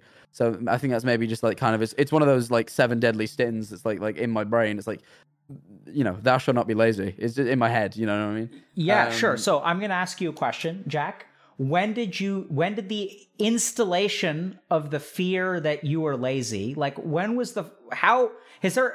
how old were you when you started being worried that you might be lazy? Probably at the point where it began to matter. So that would be when I felt like I had to start working, which was towards the end of school. Like the point at which I felt that like doing well required work. Because what happened was I wasn't particularly used to working on things, and I hated it. I was like, whoa, I'm having to work way more. This sucks. And that made me go, God, I'm a lazy person because I hate work. And I don't think it necessarily is that. It was more that, you know, I'm enjoying myself less. And naturally, of course, I'm not going to like enjoy myself less. That's how humans are.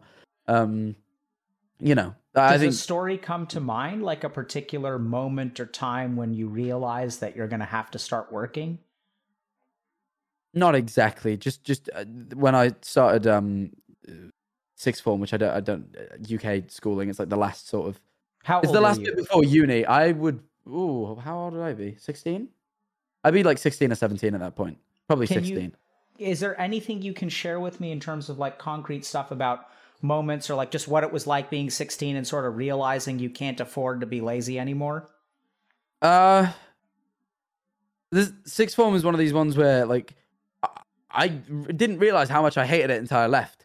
And I think I genuinely have suppressed a lot of it because I don't remember it very well, which is strange for how recent it is, but it's all one big blur of just not enjoying myself and hoping to get through it. And don't get me wrong, there's moments where I did enjoy myself, but like overall, just the whole experience I found stressful. But can you just tell me about that experience? What comes to mind? I remember just being unhappy with it. Like just being like, I hate this. I can't wait to leave. And don't get me wrong, I had good friends and the social elements were great when they were things I could focus on, but half of the time I couldn't. So I just felt like, wow, I don't enjoy this. This isn't great, you know? It was just a period that, and I considered leaving a lot. I never did. I'm not even 100% convinced that I wouldn't have done. COVID kicked us out early, and I'm not convinced that I would have made it to the very, very end. I was really getting to the end of my tether by the end of it. But they kicked us out early, and they kind of we didn't take exams. I don't know if you heard much about like what happened in the UK with that, but they just kind of went, hey, you don't have to. It's not safe to get all these kids in exam rooms. We're just going to work out your grades from the work you've done over the past 2 years, and you're done. Have fun. Like you've done what you can. We're just going to use everything we've got up until now.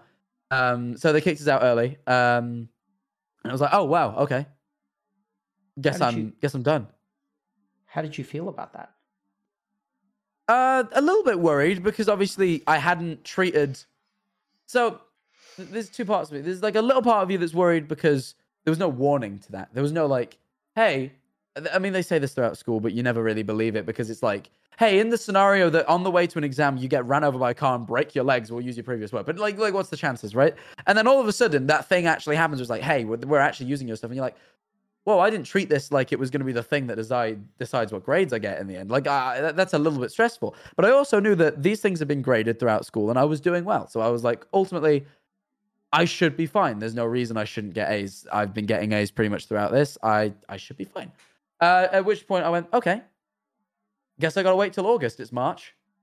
And that was it. I was done. Like, and I didn't go get a job. I'm like, well, I was like, well, I had, I worked through my summers, so I was like, I got money. I don't need a job. I'm just gonna enjoy it because, I mean, when's the world gonna be like this again? Yes. So you were in school and you were hating it, right? Is that right? You were in school and you were hating it? Right towards that end part, yeah, definitely. And which was abnormal for me. There was a chance that if COVID didn't happen, you wouldn't have finished school?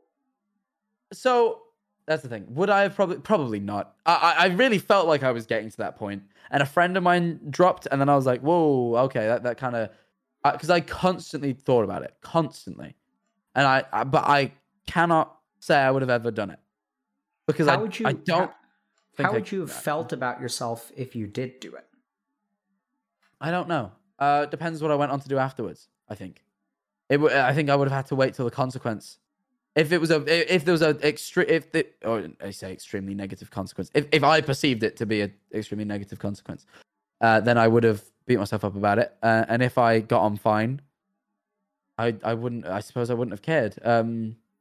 It's like I dropped out of uni to do this, right? But that made sense. I was doing well in this, and like so the consequences are good. So all of a sudden, it's like great. You know, like I made the right decision, and I never think back on that. Like that is not something I think back on. And if a scenario like that would have happened, where I found something that was amazing, then great. But if it didn't, then yeah, I would have been pretty annoyed. So this is where I'm going to say something that may be a bit judgmental, and it's more of a hypothesis than a conclusion. Cool. But I get the sense like something just clicked for me. So like I think that what's really confused me this entire time, Jack, is like where you get the idea that you're lazy. Essentially, why don't you have faith in yourself? Because the tricky thing is, why do you need like external things to reassure you? You need external things fundamentally. If anyone out there is like listening, we need external things when we don't believe in ourselves, right? If I doubt my intelligence and I get an A, I feel reassurance from the external world. So reassurance from the external world really only like exists when I have insecurity. Does that make sense? So the thing that's been really confusing about this whole conversation is I've been trying to understand, like I've thought from kind of early on that there's something, why are you afraid of coasting? Why are you afraid of being lazy? It sounds like you can really enjoy things and logically you understand that like you're still doing well and stuff like that. But at the root of this, I'm getting this sense, like even when we talked about the conflict, I'm being dumb. That's like that sort of thought that you have, like, where does that come from? Where did your mind learn that you're dumb? Because it sounds like you did well in school. Sounds like you're pretty successful. Sounds like you're pretty driven. I was really confused about, there's this like nugget of something which feels incompetent to me within you that you believe about yourself. And so you look for these big external things, like if I'm the #1 Twitch streamer or I retire or things like that, then you'll have such a blanket reassurance that thing won't have a leg to stand on. And I've seen that thing manifest in your words like over and over and over again. It manifests. I want you to go back and watch this and just listen to the number of times you say, but. You'll say something that's like really logical and then you'll be like, but.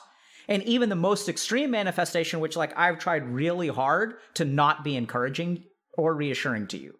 Because I had a feeling that the second I say, Jack, I think you're doing a great job, that thing would have popped up. And even despite the fact that like I didn't say it to you a single time, I've been sending you like positive, reassuring vibes, it still popped up and it said, still picked up on it, hey, you're tricking him. He doesn't really know who you are. And then it's like, wait, but what does that part of you believe about you, right? Why does it think if you're tricking me into believing that you're a decent, good, hardworking human being, the only reason your mind would think that that's a trick is if it believed the opposite. Does that make sense? So that word trick is very important because it gives us a clue to what you believe about yourself. And this also it's not like all of you believes this. It's just like a doubt that's lingering. It's a part of your mind. It's there. Yeah, totally. Yeah. And I think that for me, what just clicked is like, I believe that despite all your success, despite how good you are at grinding, despite all of your parental support, despite all of the faith that you do have in yourself, you know that you're capable. You could have dropped out of school. Yeah. And there's this part of like, and I wonder if this is sort of it, and this is something I leave you with a hypothesis as opposed to a conclusion, because I don't really know. We'd have to have another 2-hour conversation. But what I'm really hearing is like, despite everything that you have be proud of, just think about how terrifying that is. For you to like be so smart and be so hardworking and be able to grind and still essentially wash out, like that would be such a blow to like what you're capable of in this life. Does that make sense? It's like if you can wash out of school despite all the stuff that you're good at, like, if the tedium gets too much for you to handle, and I don't think it's about intelligence, I think it's about laziness. Because what would you tell yourself if you dropped out of school? Like, you're fucking lazy. You could have done it. You just couldn't cut it. And I may be like making things a little bit extreme, and I'm kind of doing that on purpose because I don't really know if this is connected for you. It may not connect. I just may be wrong here. Yeah, But this whole time, like, of all of the things that really surprised me, Jack, out of everything you've said, it's the idea that you could have dropped out of school. Right? You describe yourself as a good student. You're a hard worker. You try really hard to like, you're like easy to set targets. Just like if this person says, do this, I'm going to be like the best employee I can. It's simple. There's one thing that has happened, which is run contrary to everything that you've said. And that's you could have failed out, dropped out, or been unable to do school. And so something tells me, I wonder if like sort of that core of doubt, this sort of idea that I am lazy, this fear that you could wind up lazy, because now what's happening is you got saved. You get that? It was like you were losing this game and then like your opponent in the grand finals DC'd. Right. Because COVID happened. And so like you dodged a bullet, you never got tested. You didn't know. Like sure, like logically you're like, oh yeah, like I probably would have been fine. But there's some part of you that I wonder if you got saved. Like, do you feel that way? I don't know. I struggle to say, because honestly, there's plenty of times where I feel like quitting a lot of things and I never do it. So, but that was like, I used to say that basically every week. I'm like, I'm not sure if I can do this. I really hated it. I'm not quite sure what about it I really, really hated. I think there's a few elements. And I think there's just a part of me that I don't think I was in my mentally soundest place at that point. And that was a lot of added stress anyway. So I feel like it was more of a mental sort of like, I don't know if I can deal with the stress of this sort of thing. And so what is someone who can't deal with the mental stress of it? What would you call that person? You see, my brain's saying weak, but that feels harsh. I feel like that's not necessarily like, I feel like there it is again. That's harsh. But you see the two sides? Yeah. Your brain comes up with an answer, and I think that's how you would have felt. Right? And I don't think you could convince me otherwise that like if you would have felt weak. Like sure, there's this constantly told myself that I wasn't. I would have been like, no, it's reasonable that you did. I would have done the logic thing. But then deep down, no, I think I would. Exactly. Right? That's the thing. Because I think logically you're doing a good job. But I think deep down, and that's where like, so I think going forward, here's my advice for you, for lack of a better term. The first is to like notice the buts. So like just notice that sometimes you're conflicted. Second thing is notice that like neither side is stupid. I think like you don't force yourself to change yet. I just want you to like digest this conversation and just like think about what we've talked about and notice the manifestations of these things. Is there a part of you that really feels like, unless you do this, like it is all going to come crumbling apart? Are you basically the grind is the grind to overcome like, and this is going to sound harsh, the fundamental weakness that exists within you? Yeah, probably. Like, that sounds about right. I'd say. I mean, like, yeah, I'm really afraid of like this falling apart because I don't know what I'd do without it. I don't know if I could pick myself back up and just get on. I don't know what I'd do. Like, I really don't, and that's terrifying. Deep down, Jack, what are you? I don't want to say it, and that's interesting. But you're fishing for weak, and I know that, but I don't want to say it. Because I'm like, no, I'm not weak. I'm offended at the fact that you'd even suggest it, but I know that's not your suggestion. Yep, but I am bringing it out because I want that reaction, right? So I know you're not going to say it because even if you felt confident in yourself, you could say it. Do you get that? Right. Oh, okay. That's funny. Yeah. Right? Yeah. Because like Jack, are you stupid? You could say yes. Like, you would have no problem saying yes, I think. Yeah, no, I could say that. Yeah, no. I don't feel stupid. So I'd be like, yeah, I'm dumb. Yeah, exactly, right? So that's confidence. So it's okay. Like, I don't need you to say it, but I'm just bringing it up, and I'm glad. So you're it was a good point. It was a good point. Yeah. Right? And you're like, I'm not going to say it. Good. Right? So that's the problem. Is like, and it's like, here's the wildest thing, which I don't know if you're going to be able to accept yet. I think it's okay for you to be weak. I think it's okay for you to be not enough. I think whatsoever you are, I know it sounds kind of weird, like is enough. And I'm not just saying that because like everyone is enough. I don't think that. I think some people genuinely do need to be doing more in life. I think in your case, I do think you're doing a fantastic job. And I think it's okay for you to have parts of weakness within you. Because I know this sounds kind of weird. I have faith in all of the parts of you that have overcome that part of weakness. I don't think you need to be perfect. You can be flawed. You don't have to be 100%. And we can still bet on you, right? I would bet on you any day of the week. I don't need you to get an A. I don't need to have an external assurance that like you're going to do great. I can put faith in the part of you that works hard. I can put faith in the part of you that, like, you know, tries to make people happy. I can put faith in those parts, and I don't need assurances. But I suspect that's going to be quite foreign to you.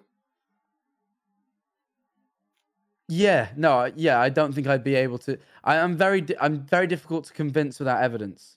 In its simplest terms, in its very simplest terms. But hold on a second. I'm not trying to give you evidence. What word am I using? No, you're not. No. What do I have for you? Faith. Yeah. So what is faith? I suppose, for want of a better term, blind belief. Absolutely. Right? It's about the absence of evidence. Hmm. So that's my point. And that's what's going to be hard for you. This is just one conversation. So you've got time. You don't have to figure it out tomorrow. Yeah, of course. But I think essentially what you need is, like, you're trying so hard to fix everything, to reassure yourself, because once you have that thing in the bank account, you don't need faith anymore because you've got certainty. Does that make sense? Mm-hmm. What you need to learn is how to have faith in yourself, that it's okay that you don't need to be perfect. You don't have to be #1 on Twitch. You don't need $100 million in the bank account, that you will actually be okay, like, just because of who you are. But I recognize that's foreign. So, no, but it's a very, it was very comforting to hear that. You know, that was a very comforting sort of like monologue, which I was like, yeah, you know, if I could really subscribe to that, then, and that's not to say I ignored it either, that it did sink, but not, it obviously it doesn't change overnight, does it? But yes. No. So I like that. That's actually progress. You know why that's wholesale progress? Because you said, if I could subscribe to that, instead of I should subscribe to that, but. It's very subtle, but that's exactly where you need to be. If I could, you need to play around with these things, Jack. Explore them, like navigate them. You stop telling yourself what you should do and start exploring. I know it sounds kind of small, but for me, that's a big win. That does sound quite big. Yeah. Right? It's different from the way that you've been talking. Thing. Yeah, you just need to figure things out. It's because so far this entire conversation, it's been, I know the right answer, but. Or this is how I feel, but it's always been torn between black and white, right? This is the first time that I've heard you say something that, like, oh, like, I wonder if I can do this. It's curiosity. It's exploration as opposed to choice. Mm-hmm. Yeah. And very practically, I think just give yourself a chance to, you know, if you're feeling paralyzed, you know, start to, like, look in yourself and try to ask yourself, like, okay, like, is this me, like, feeling weak? Is this me afraid of being weak? Is this me afraid of, like, do I have that fear? Just notice the fear within yourself. And ask yourself, what is this fear driving me to do? And can I set aside the fear for a while? Can I be reassuring? Right? Can I be like almost an older brother to like 17-year-old me who was afraid that I may actually like quit school? And be like, hey man, like even if you have to quit, that's okay. I have faith that you'll land on your feet. Yeah. Questions? Thoughts? No, I think it's a good. I think it's a very. I think one, you understood it well, which is always very nice, because I think to me, I think seeing it mapped out like that's great, because it's also just a very confusing conflicts, inherently confusing, and so to see it mapped out in a way that's like makes sense is great. And then I think I think it's a good idea. Just kind of having a bit more blind faith in things generally. I think we've really focused this inwards, but me as a person, I could probably benefit from just believing things more. I'm horribly skeptical. Don't believe things more. Explore. Yeah. Okay. Sorry. Yes. Right. So. Yes. Yeah. Don't change who you are, Jack. You're great, bro. Okay. Okay. But you know, I think faith sometimes has to be like found, right? Like. Because you got to be careful, because there may be a part of your mind that hijacks that and says, oh, like, Jack, you should believe more. You should have more faith. Right. Yeah, which is okay. That is what happened. You see what I mean? Like it'll be sneaky, and then you'll start beating yourself up for not having enough belief or faith. Right. Like logically, like people who have more faith tend to do better in life, so I should have more faith. So it's okay. Yeah. That's a good way. Yeah, right. Okay. So anyway, I kind of torpedoed what you were saying. I'm sorry. But... No, but I'm glad you did, because I would have left this having like seen it like that. So you did a good job. You did a very good job. Do you see, like, and the big takeaway I want you to have, Jack, is notice that there's this thing in your mind which is going to be like, It's like malware almost. That'll like it'll pop up no matter like what, like even with this discussion of faith and belief, it'll insert itself into that. Yes. So as best as you can, what you really need to do more than anything else is just notice its activity. Don't try to stop it. Don't try to control it. Just see like, okay, the next time I'm torn and the next time I'm busy, ask yourself, where is this coming from? When you're mentally busy, oh God, I can't afford to move. It's going to come from this place. Look at, okay, why do I feel like I'm too busy? Why do I feel like I have no time? Where is this coming from? And then there's going to be a bunch of logic. That's going to be like layers 1, 2, and 3. And then subsurface, there's going to be something else.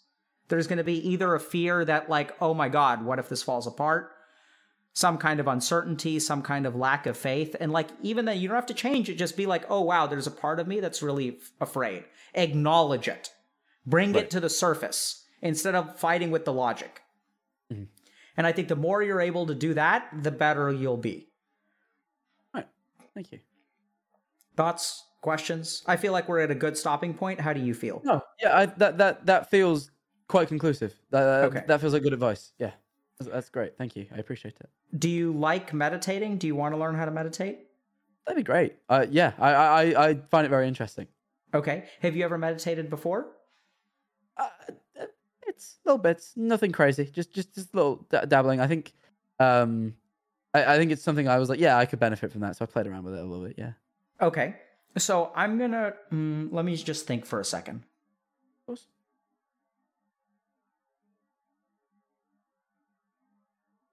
Okay, I'm gonna give you a choice. Do you want to... So there's a part... I'm going to hypothesize for a moment. There's a part of your psyche that is afraid that you're weak. Okay? Sure. I'm just going to assume that, okay? It may not be true. No, yeah. If I were to give you a choice, if you wanted to understand that part or digest that part and make it go away, like basically fix it or understand it, which one would you pick? Ooh, that's difficult because, like, in my head, if I understood it, maybe I could defeat it. But then that's what I thought. I'm like, understanding it would be great, but then it's so I could fix it. So ultimately, would I prefer to fix it or understand it? Neither one is better from my perspective. No, it's just what instinctively appeals to you. No, I think I'd like to understand it. Okay, so we're gonna do a technique that we do from time to time. It's gonna be called... I call it charging the laser beam. Okay? It's going to be kind of weird. So what I'm going to ask you to do is sit up straight, and then I'm going to kind of demonstrate. We're going to take our... I don't know. You made me realize how unstraight I was sat. My God. Yeah. So if you're... How tall are you? Like 5'9". Okay. Is your back straight when you sit in that chair? Yeah. Like straight? Hold on. Maybe it's not actually. Now you've acknowledged it. Hold on. Okay, I'm now not leaning against the chair. I'm just sat straight. That is. And are you comfortable like this? Yeah. No, okay. That's perfectly fine. So this technique is going to have 2 parts. Do you want theory or you want to just jump into the practice? I'd love theory. That'd be great. Okay. So kind of taking a step back, there are these 7 things called chakras or chakras. Yes. And each one is supposed to govern a particular kind of part of our being. So for example, there's a chakra that governs desire. There's a chakra that governs digestion. So there's very little evidence to support any of this chakra theory. There is some evidence that their heart chakra meditations are specifically useful for treating depression and compassion, but the studies are very, very small. We haven't really looked at the other chakras. Okay. So people think I'm a good psychiatrist, which in a sense I am. But I think a lot of the reason that I'm able to do what I do is because I do a particular set of third eye practices, which govern my ability to understand and like give me intuition. It's sort of like leveling up my intuition skill. Yeah. As a scientist, I wonder if what the yogis kind of figured out is that there are different parts of the brain that somehow get like activated or strengthened by doing particular meditation practices. And maybe it's not like some sort of mystical like third eye sight, but just like doing these kinds of practices somehow enhance our ability to like pay attention or something like that. Like, I don't know. Yeah, that makes sense. Yeah, that makes sense to me. Yeah. So I'm going to teach you a third eye practice that is theoretically designed to give you a sense of intuition or understanding. Right. Okay. What I can be pretty sure about is that numerous studies of meditation suggest that what you do is not actually that important, but there's a set of scientific, highly provable benefits which you will get from this practice.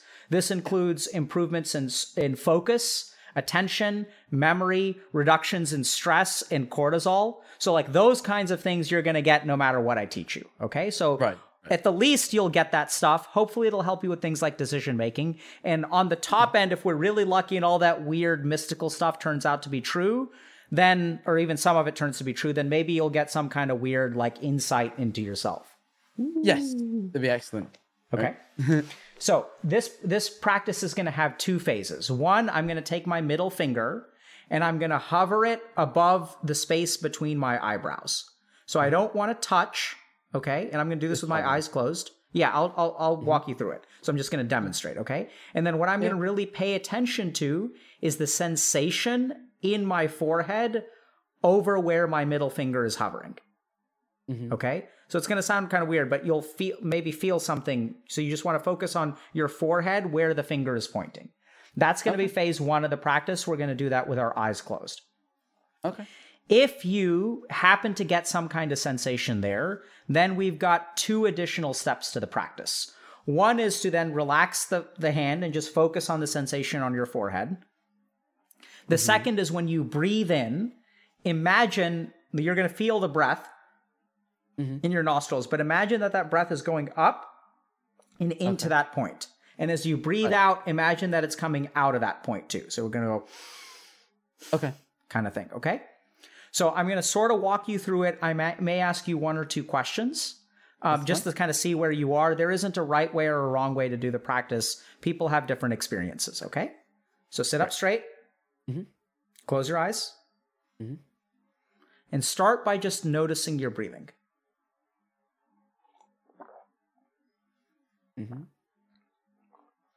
So go ahead and breathe. Let's say so you're on breath number 2. Good. Give me one more. Beautiful. Nice, slow exhalation. And now go ahead and you can continue breathing. Take the your right hand middle finger. Go ahead and place it like don't touch your forehead, but try to bring it really, really close.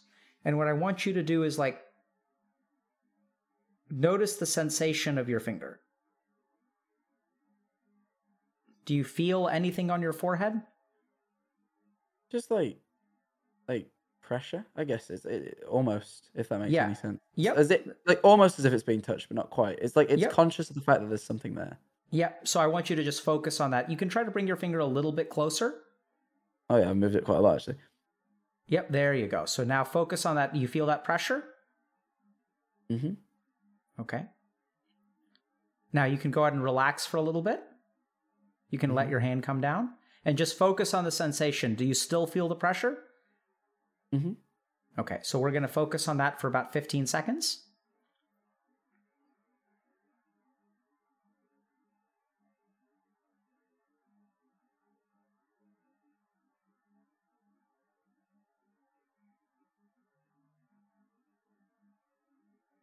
And now I want you to bring your finger back. We're going to do this a second and a third time, where you kind of bring it over and sort of feel that pressure. Let the finger kind of strengthen the pressure, if you will.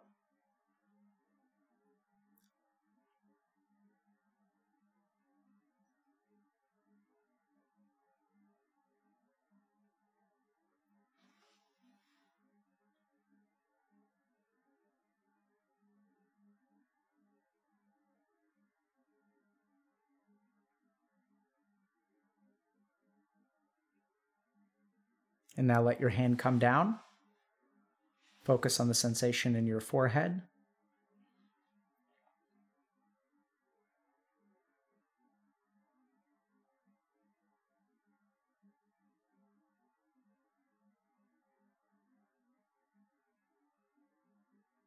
We're going to go for another 15 seconds or so.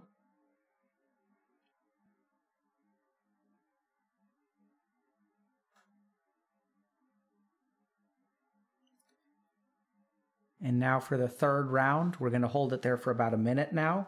So really try to point your finger towards your forehead.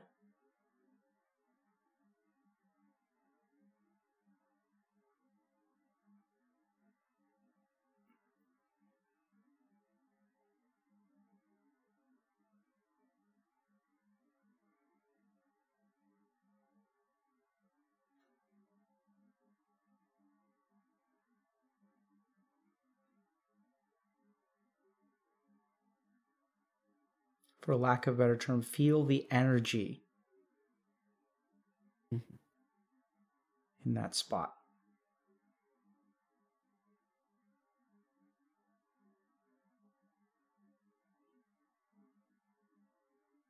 Now bring your hand down.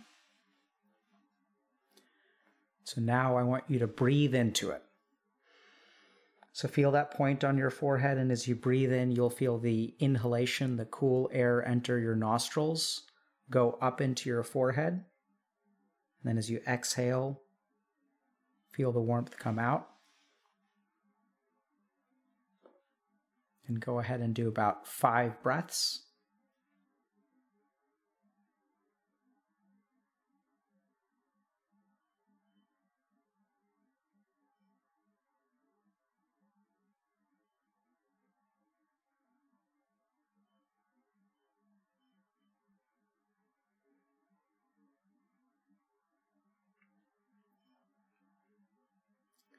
And now what I'm going to do is just give you a choice. So if you felt the sensation and kind of enjoyed that, you can drive your attention into the spot on your forehead. It's almost like, imagine that your mind is behind your forehead and that you can focus and concentrate your mind into that spot. And if you preferred the breath, you can breathe into it. Whichever one just feels better for you. We'll practice for a period of about 3 minutes. If you get bored of one, you can do the other.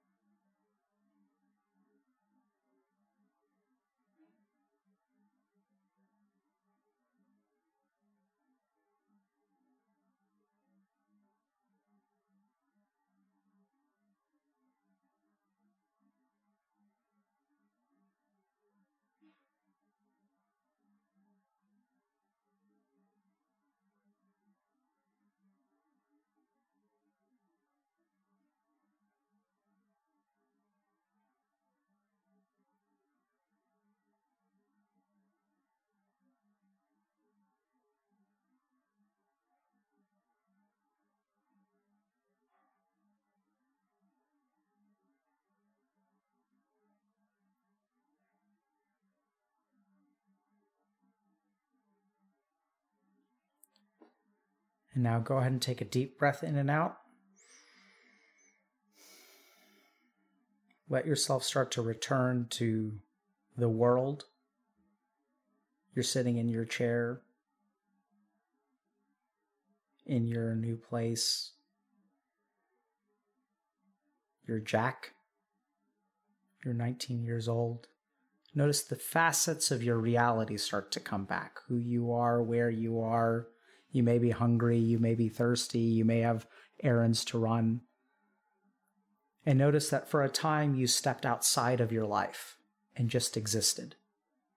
You were neither success nor failure. You were neither an A student or an F student. You may have even lost track of your name, your gender, your job, that these are all parts of life. But there's almost a timeout space that you stepped into. And now put your palms together in front of you, kind of like in Namaste position, if you know what that is. So touch your palms together. And then rub them together. Rub, rub, rub, rub, rub, rub. So you feel heat, tension, energy. And then cup them over your eyes. Cup your palms over your eyes. Take a deep breath in and slowly exhale and open your eyes while covered by your hands. And then when you're ready, put your hands down. Hi. Hi.